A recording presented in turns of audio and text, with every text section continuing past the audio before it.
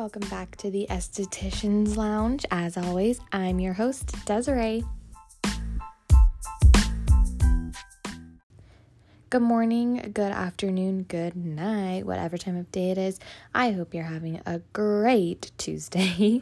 I am feeling wonderful today. I just finished a class that I'm taking about business and mindset, and I'm just feeling really happy. So this podcast, I'm going to be giving you solo esthetician tips. So going solo, going into your own suite, going into your own space, I'm going to give you some of the things that you need to get before you do it or right when you do it. When I did it, when I went solo, these were the things that were super beneficial to me, and yeah. So the first thing, obviously, is going to be your equipment. So if you're doing mainly, well, it just depends on what you mainly do, on what you need to get. Obviously, a bed. As an esthetician, you need an esthetician bed. I found my bed on Facebook Marketplace. I think that's a really great place to find furniture, because sometimes it's like new, they just don't need it anymore, but they're going to price it lower because, you could get it online for the same price. So my bed was $200 off of Facebook Marketplace from this really sweet lady, and she told me that it brought her a bunch of good luck, and it was just really sweet. So if you haven't already, I would definitely recommend Facebook Marketplace. Just type in, like spa bed or towel warmer, or honestly anything that you need, you could probably find on there. Another place I got a few of my furniture pieces from, the modalities, I got off of Amazon. So I know some estheticians don't like Amazon spa equipment, but for me, in my personal opinion, it's great to get that for the beginning. So you want to spend as least amount of money as possible when you're first starting out, because you don't know if you're going to be able to get, fully booked and all that stuff. And if you are already fully booked and all those clients are coming with you, that's awesome. And what I'm saying doesn't necessarily apply to you. But if you don't know you're going to be fully booked, if you're not fully booked, whatever the case may be, I got my steamer off of Amazon and my towel warmer off of Amazon, and so far it's been working well. And once you get more clients and get more money coming through the door, you can invest in better equipment from actual salon places. Back to furniture, like decor, I got mine at Goodwill. So I'm not bougie. I would love to be bougie, but I'm not bougie. And my favorite thing to do is save money. That is the absolute, if I could save money, I'm going to do whatever that means to save money. So a lot of times, even for things in my house, for everything, I've always either bought things off of Facebook Marketplace or Goodwill and just what's the word? Refurbish them. I think that's the word. Making them look better. So for my shelving and my I got a dresser at Goodwill for about, I think, $10, $15. And it was just this really ugly yellow kids dresser that had a bunch of stickers on it. And it was just crusty dusty. But I came home, I borrowed a sander from my aunt and uncle, and I sanded it down. And then I just bought gray spray paint at Walmart for I don't know, $10, not even. I think it was maybe $8 a bottle. And I used 2 bottles for 3 pieces of furniture.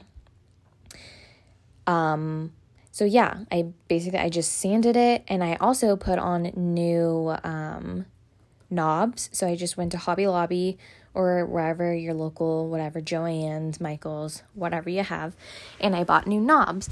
And it's honestly super easy to do all that. So overall, on like 4 pieces of furniture, I probably spent, I'd say, close to like $60 to $80, and that was on, like I said, 4 pieces of furniture. When if you're looking for new pieces of furniture at like furniture stores, that could run you a chair, maybe.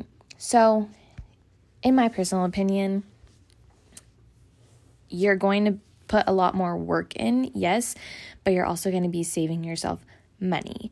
So again, I really love to save money, and it's just something I enjoy doing. If you don't want to do that, go ahead, spend the money. It's honestly what's best for you. I'm just trying to give you tips and tricks on saving money, because it's kind of scary to think about the money coming through when you first open your own spa or a salon or a studio, wherever you're doing. So the next piece of advice, the things that you need, is going to be insurance. So at the salon I worked at, we didn't need insurance, personal insurance. Some places you need personal insurance, some places you don't. For us, we didn't need personal insurance. And so that was the first thing I got, because I don't want to, something to happen on accident, but, people are so happy nowadays, and I don't want to get sued and,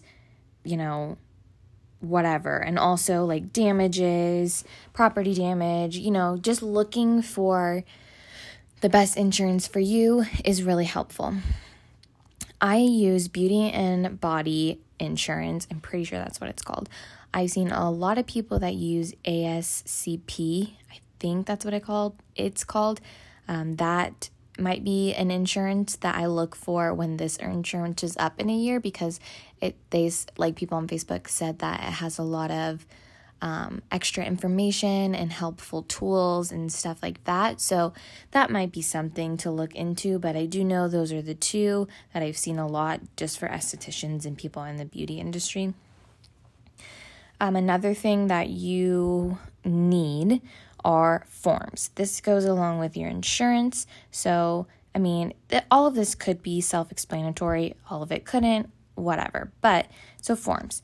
You need to lengthily fill out or create forms so that your butt will be covered if the time comes.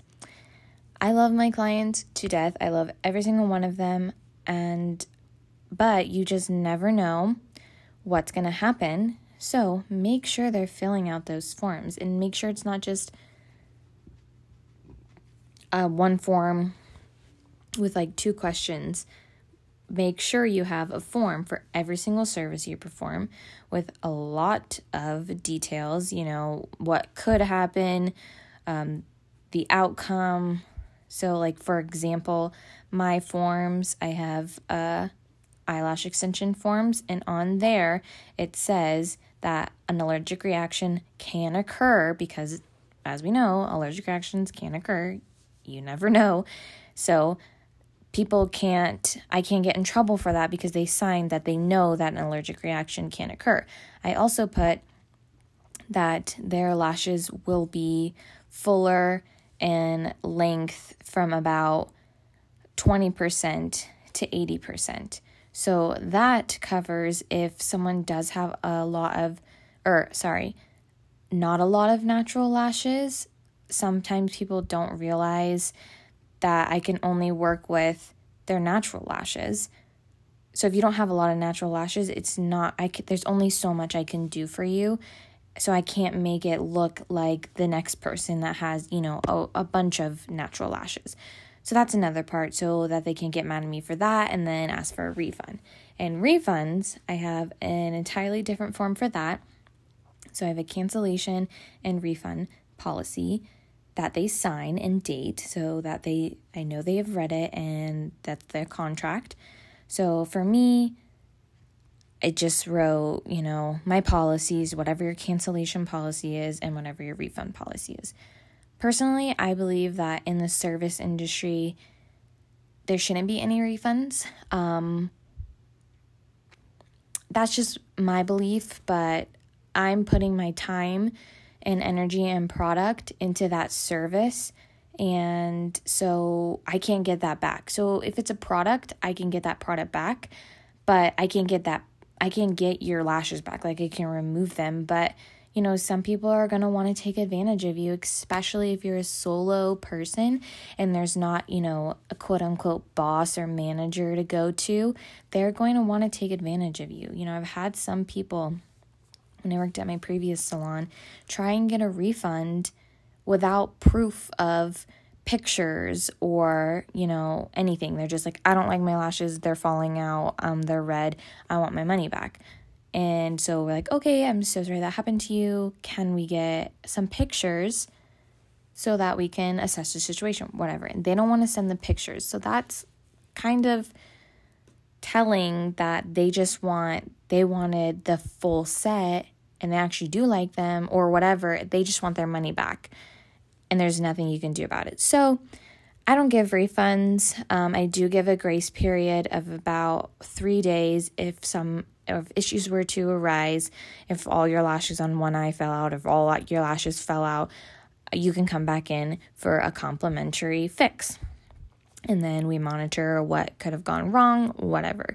So that's just what I do. It works really well for me. You can do whatever you want, especially if you're a solo SC. This is your business now, and you can do whatever you want.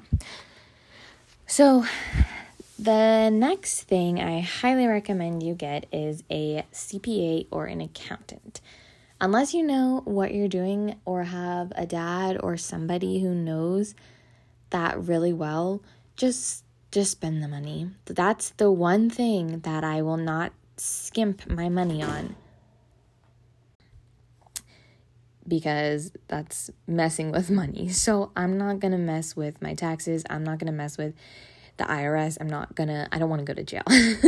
So I would just invest in a CPA. Look at your local CPAs or just do your research on CPAs, because they're going to help you. And in most cases, they can also help you reduce your taxes, how much you have to pay. They help with a bunch of stuff. So I would say if you're going to spend money in any place, I would spend money in a CPA or an accountant. I'm trying to think what else I needed when I first opened. I don't know. I think that is about it. I hope you guys enjoyed this episode. I hope it was super helpful for you.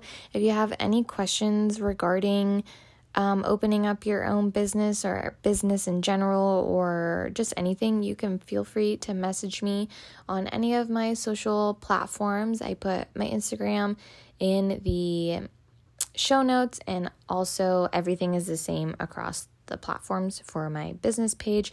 I respond to everyone. So I hope you have a great rest of your day and week, and I'll see you next Tuesday.